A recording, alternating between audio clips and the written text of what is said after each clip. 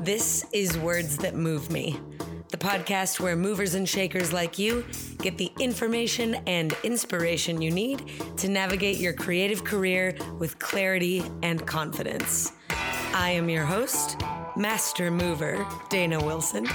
And if you're someone that loves to learn, laugh, and is looking to rewrite the starving artist story, then sit tight, but don't stop moving, because you're in the right place. Sometimes in acting class, they say that being, all you have to do to be a great actor is just be. And I really wish you all could just watch me being silent as I figure out my life in this podcast booth before we have our second ever Words That Move Me live Q&A, which I am stoked about. Thank you all so much for being here. And for those of you who wrote your questions in, thank you as well. We got some good ones. My brain was genuinely rattled. A lot of thoughtful things coming from my thoughtful audience. Thank you guys so much. But of course, before we get into it, we will begin, as always, with wins. This week, I'm celebrating that over the weekend, Malia Baker, Riley Higgins, and I had a work retreat, which honestly, I feel like we balanced very well the retreat part and the work part. We got a fancy hotel downtown. We also both three of us have been vaccinated and for more than 2 weeks and felt safe being near each other, albeit in different bedrooms. And I think we got a lot done. I also got home on Monday slightly hungover, but really rejuvenated. And I wanted to thank you both for that time and also celebrate how it is possible to work and relax simultaneously. Does anyone in the Zoom room have a share? Would anyone here like to share a win?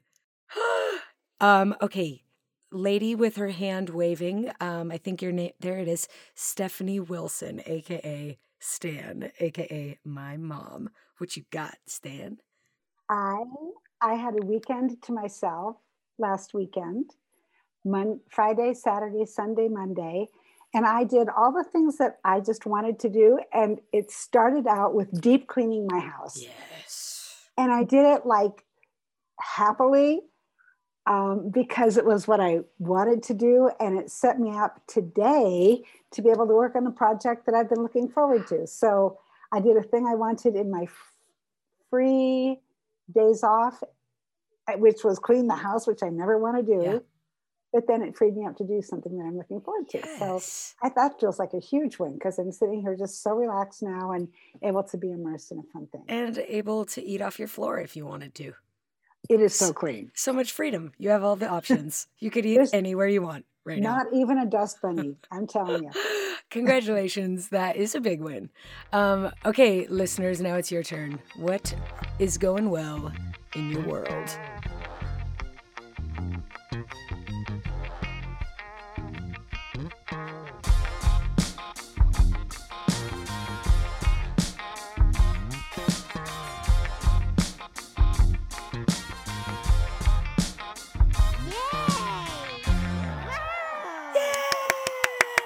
Did anybody notice in last week's episode the change to our wins music? That's all I'm going to say.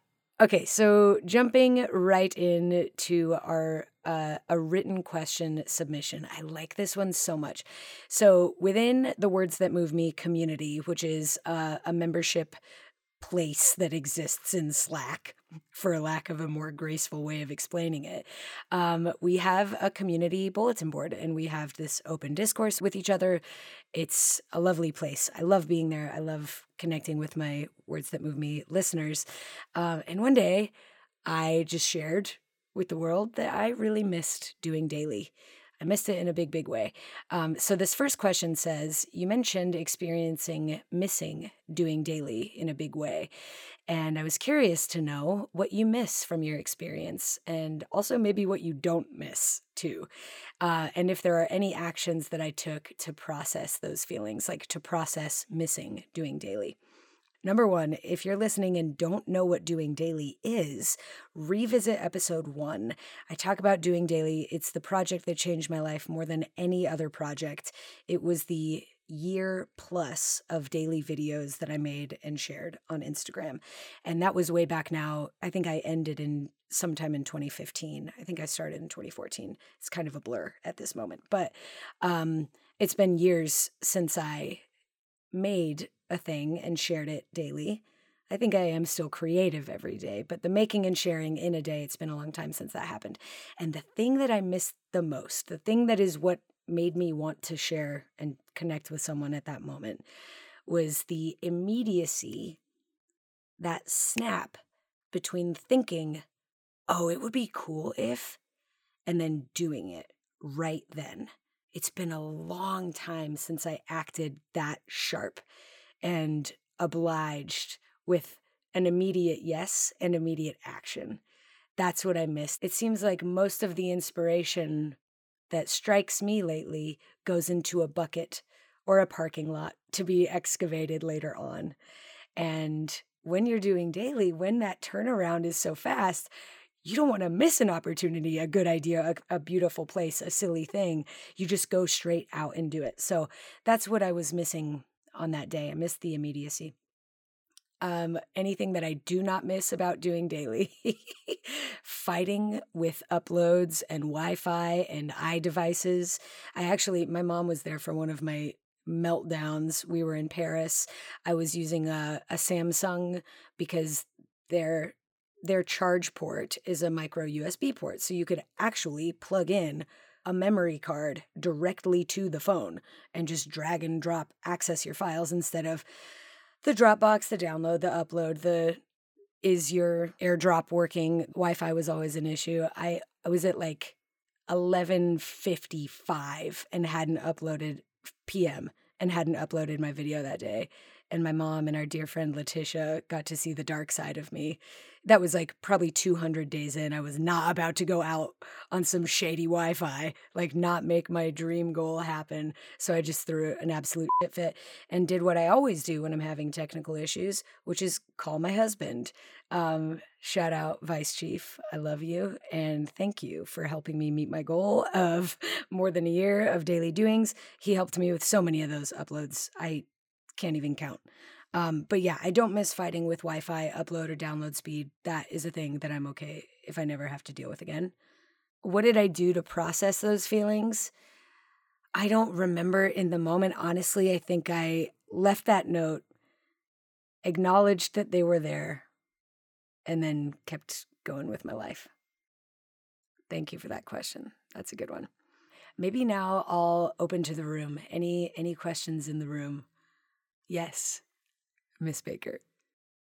When you are starting to like become a teacher in Los Angeles or a teacher on convention, there's definitely a perception that more people in a class means you're better, more people like you, you're more popular, yada, yada, yada. When you put all this effort into like promoting a thing and hoping that more people show up and then less people show up, how do you navigate your feelings around that maybe feeling of disappointment?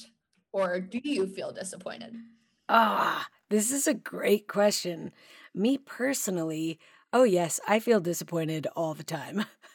And I think thanks to Glennon Doyle, I think it's in Untamed, she has a quote. She says, disappointment is evidence that your imagination hasn't given up on you.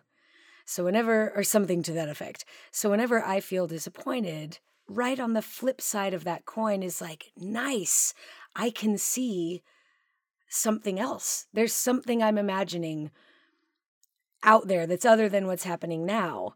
And that's incredible. I could take actionable steps to have that thing.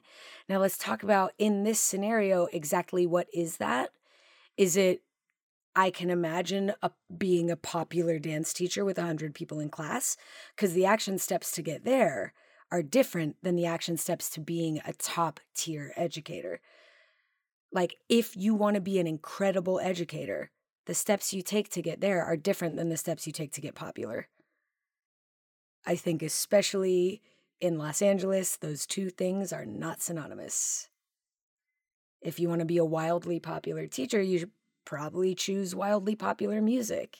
You might advertise in different spaces. You might advertise in different ways. You might start putting more resources and time into different avenues. But if your goal is to be an excellent educator, then that's where you focus.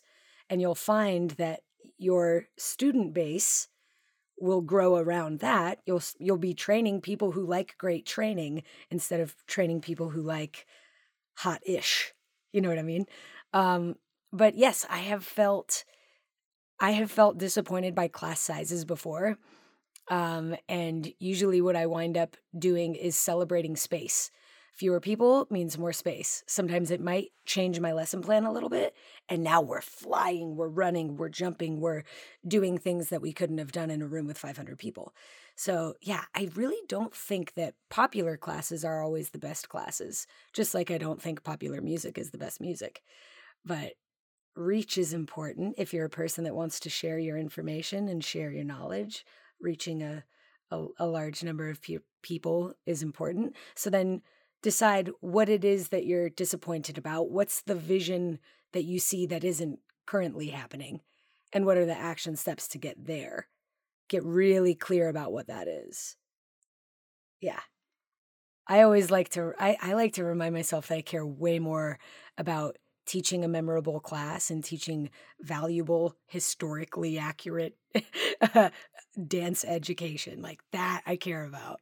I care about that so much. And once I remember what I care about, a small class size is not an issue for me.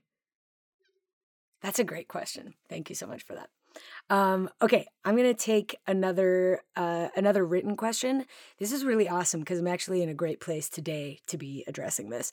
The question is, what are some reminders, mantras, songs, TV shows, etc. that you turn to pull yourself out of a funk and feel inspired and creative again? I love this question because today I am in a funk. It started with the coffee that went wrong 2 times. And yes, I understand that is a very privileged problem to have. But I let myself believe that meant the day was going to be awful. And so I committed to the day being awful. I forfeited my schedule.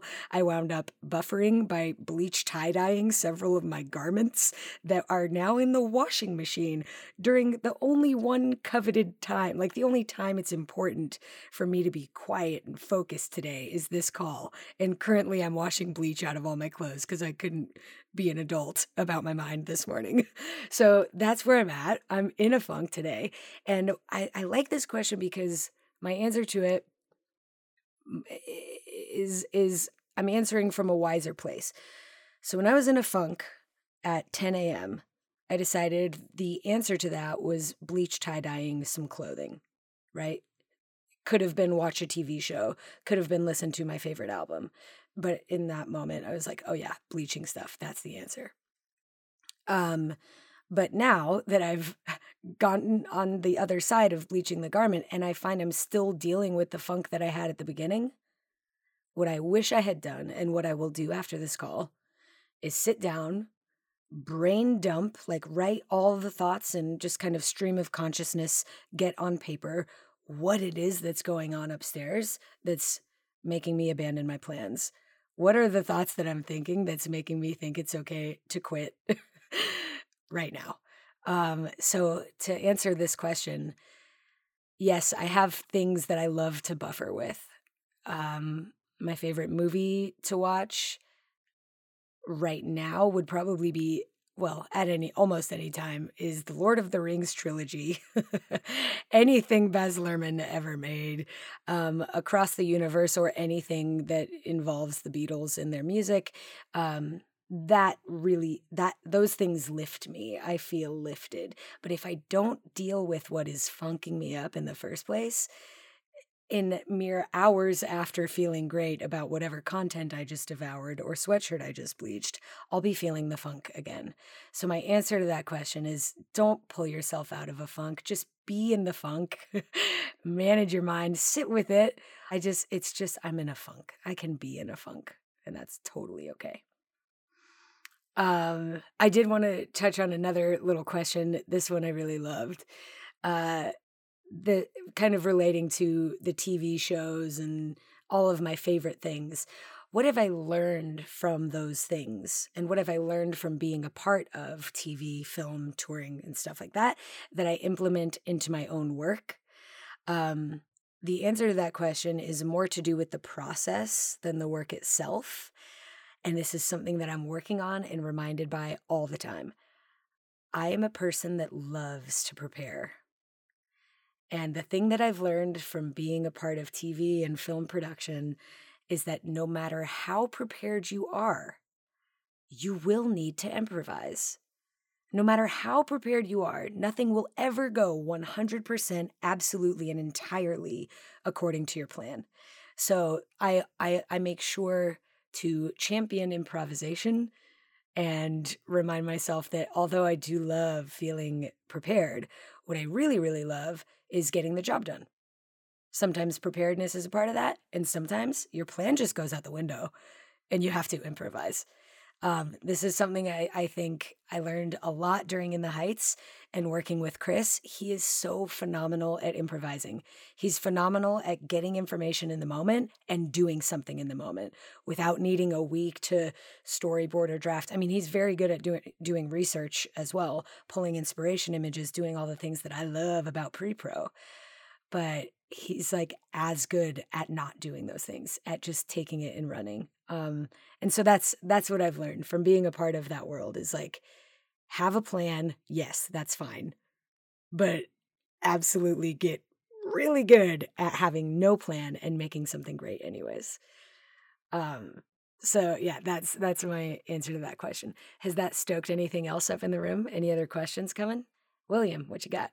What is the thought process that comes to you when you're going to an audition that you have no experience in or the style, but you want to audition for it? Oh, this is a wonderful question. I'm so glad you asked it because I do consider myself an expert at audition mindset.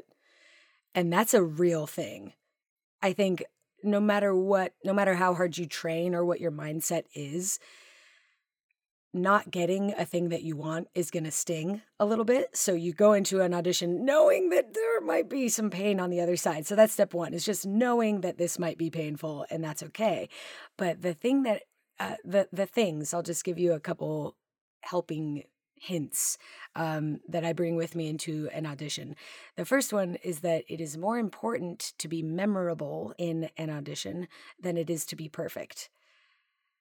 There is this one job that you are auditioning for now, but behind that job, there are several creatives, choreographers, casting directors, other dancers. There are other people in the room. I do think it's so much simpler. You release so much pressure and weight when you say, I don't need to be perfect. I just need to be memorable. That's it. When that becomes my goal in an audition, my mind is a lot clearer. My body moves more freely. I listen more closely because I'm not spiraling through inner dialogue that's like, be perfect, don't do that, do that. Oh, she did that, you should do that.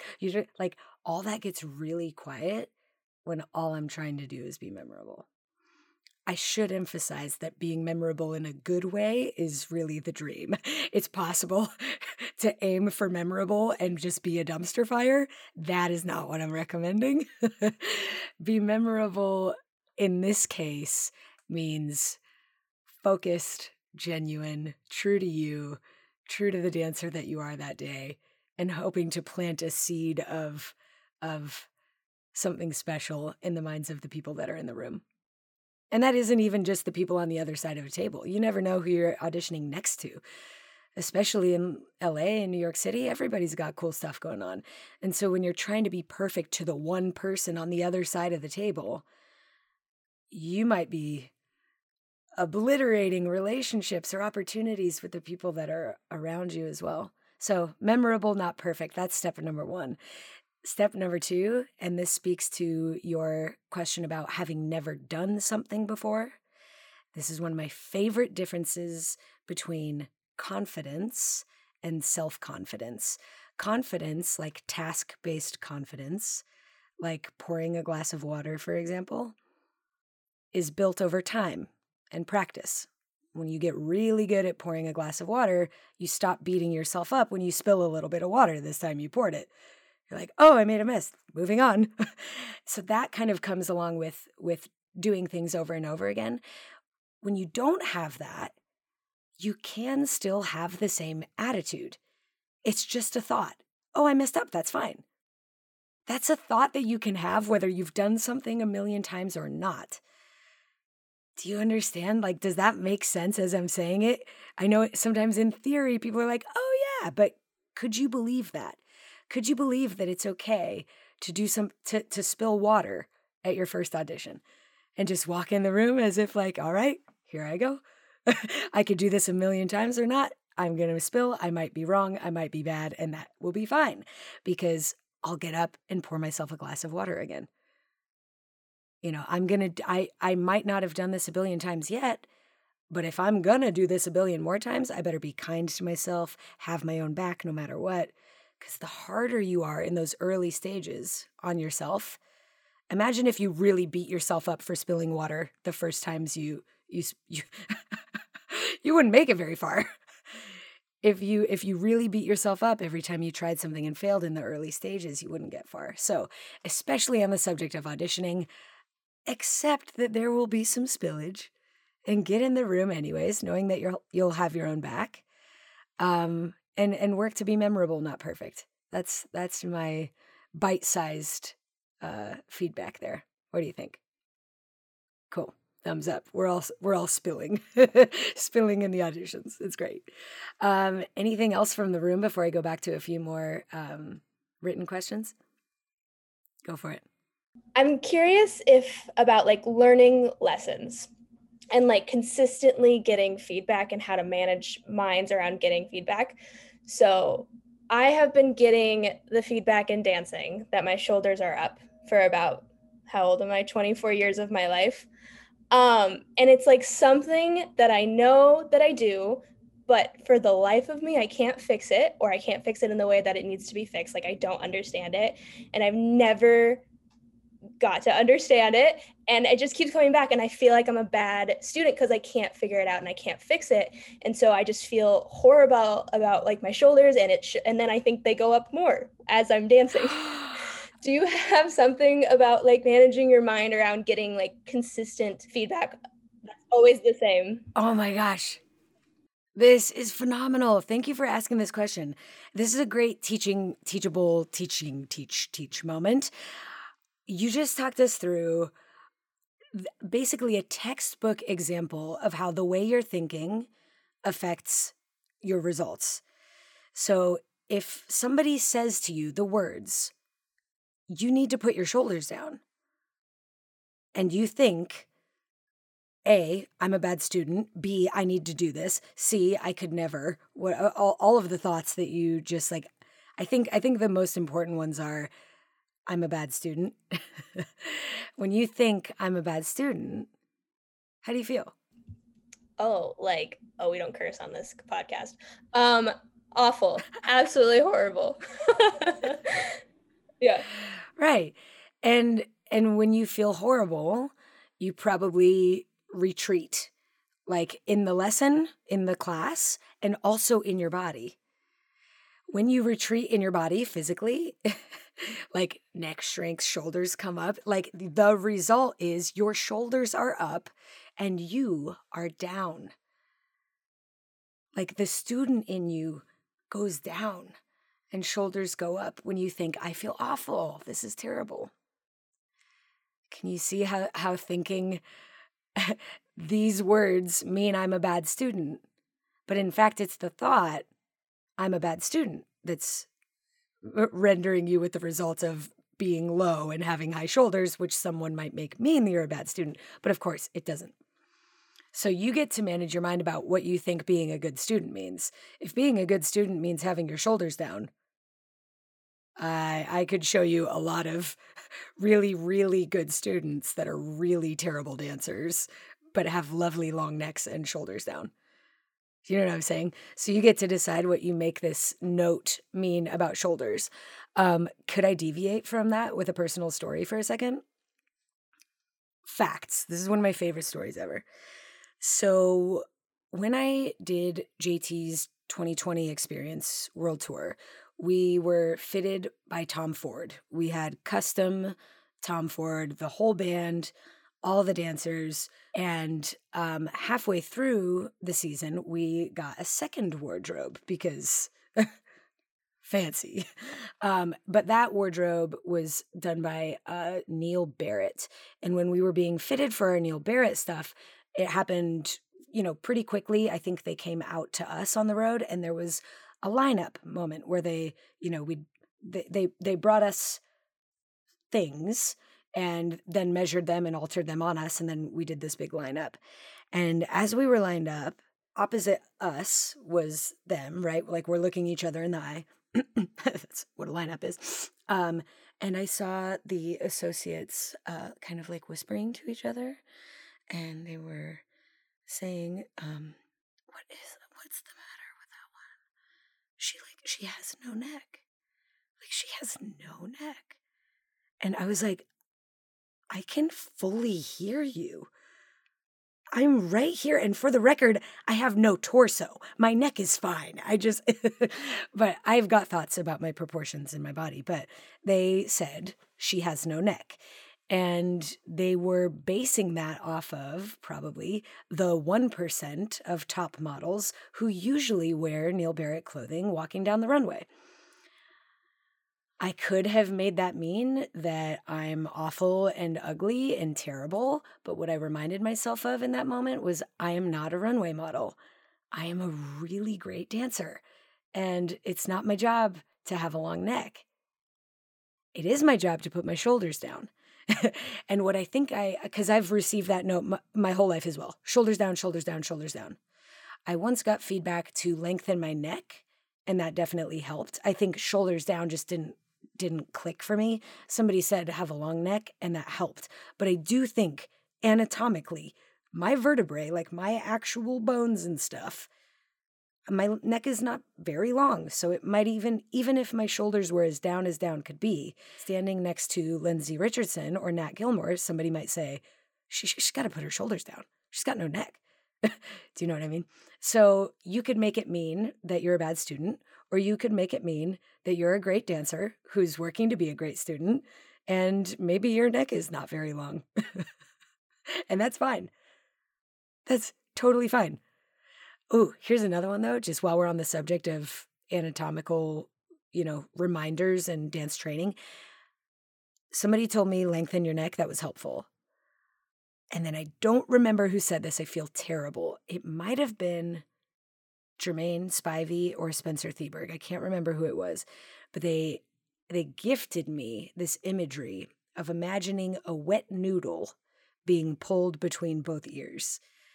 And when I think of noodle coming out of my ears, my whole body goes, I grew 2.5 inches just saying that. So maybe think about noodle and see if that helps you with neck and shoulder alignment. Very, very helpful.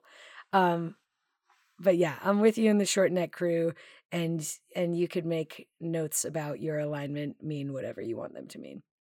You're great. Okay, so this segues very nicely into my next written question. Is there a criticism that has stuck with you, and how has it influenced your work moving forward? Yes. This probably won't come as a shock to you all. I mean, I've already told you about the shoulders down thing, the long neck thing, so we covered it. But yeah, I got shoulders down all the time. But this one, the note was not you smile too much, but in that family, the note was you just look so happy. You look very happy. And what else is in there? Could you do it a little bit more like her? Could you do it a little bit more like her? And her and her was a sexier flavor versus my happy flavor. So yes, I've gotten you smile too much, or expressions are a little bit loud. So what did I do about that? Focused on it, beat myself up a little bit for it, told myself that my face was wrong and that my body was wrong, and that didn't help at all. So then I started harnessing it and dialing it up. And then the Seaweed Sisters were born. And Dancing with Our Face is basically the bedrock that we are built on. So I, that's one example of taking a criticism and turning it into solid gold. But I know that we're not the only ones that have done that. The critique about my face has influenced my work by, number one, helping me to be aware that I do have control over certain parts of my performance. As hard as it is, I can control my face while I'm dancing. It takes a lot of extra focus. So the awareness, number one, the seating myself at the control panel of this feedback, like I can decide to oblige that note or not. But number two, to like lean into that note, lean into that criticism and find out if I dial it up instead of dial it down, what awaits me? Like what could I do with that? And depending on the criticism, it might not be any good. So be careful with this advice. If you get like, hey, your footwork is really god awful, and you just really try to lean into bad footwork, you could really hurt yourself. But leaning into a note about your face or something along those lines can really pay off in unassuming ways. Weird answer. Great question. Anything else from the room? Or I'll take a couple more from the written questions. This one is great, and I think, again, kind of an unassuming answer. What from the pandemic do you hope sticks around in terms of the dance world? I know this is an unpopular opinion because everybody's got Zoom fatigue right now, but I really hope virtual training continues. It makes so many more people, more styles, a certain caliber of dance educator accessible to people who otherwise might not have access to that. And I think that's hugely important. So I do hope that virtual training continues. Also, I'm not mad at video submissions for auditions. I think there is a magic to in person, but I'm ever a curator. I love to be in control of my lighting, the number of takes I get, how I edit it, how I present it. I'm not mad at a video submission. So those two things I hope continue. All right. And the last question that I'm going to take from our written questions is drum roll. Do we have a drum roll sound effect? We should find one.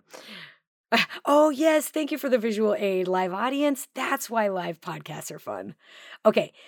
Desert Island playlist. You have 8 songs to be stuck with forever. Go. I mean, like, that's so brutally challenging. Superstition by Stevie Wonder, number 1.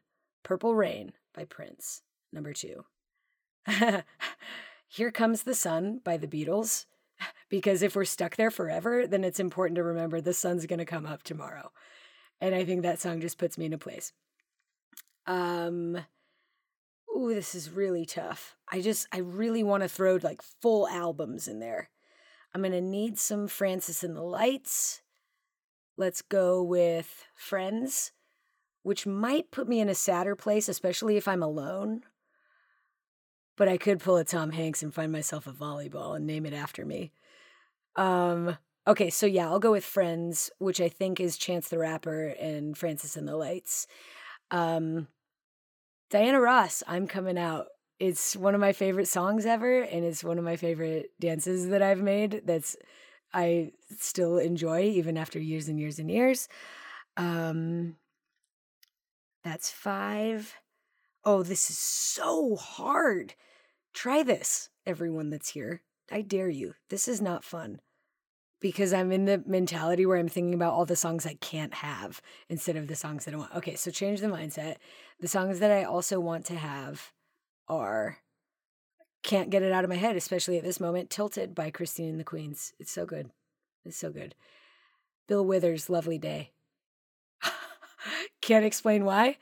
Annie Lennox, Walking on Broken Glass, number 8. That's what it was today. That's what it is today. Come find me stranded on a desert island doing progressions across the beach to Broken Glass by Annie Lennox.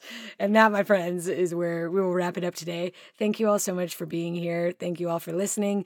We'll be doing more Q&A episodes in the future, but at any time you can drop us a question at Words That Move Me podcast on Instagram. I'm Dana Daners. You could send them there as well, I suppose. I'm Ron Burgundy. Keep it funky, everybody. I'll talk to you soon. Bye. Me again. Wondering if you ever noticed that one more time almost never means one more time. Well, here on the podcast, one more thing actually means two more things. Number one thing, if you're digging the pod, if these words are moving you, please don't forget to download, subscribe, and leave a rating or review, because your words move me too. Number two thing, I make more than weekly podcasts, so please visit thedanalisten.com for links to free workshops and so much more. All right, that's it now, for real. Talk to you soon. Bye.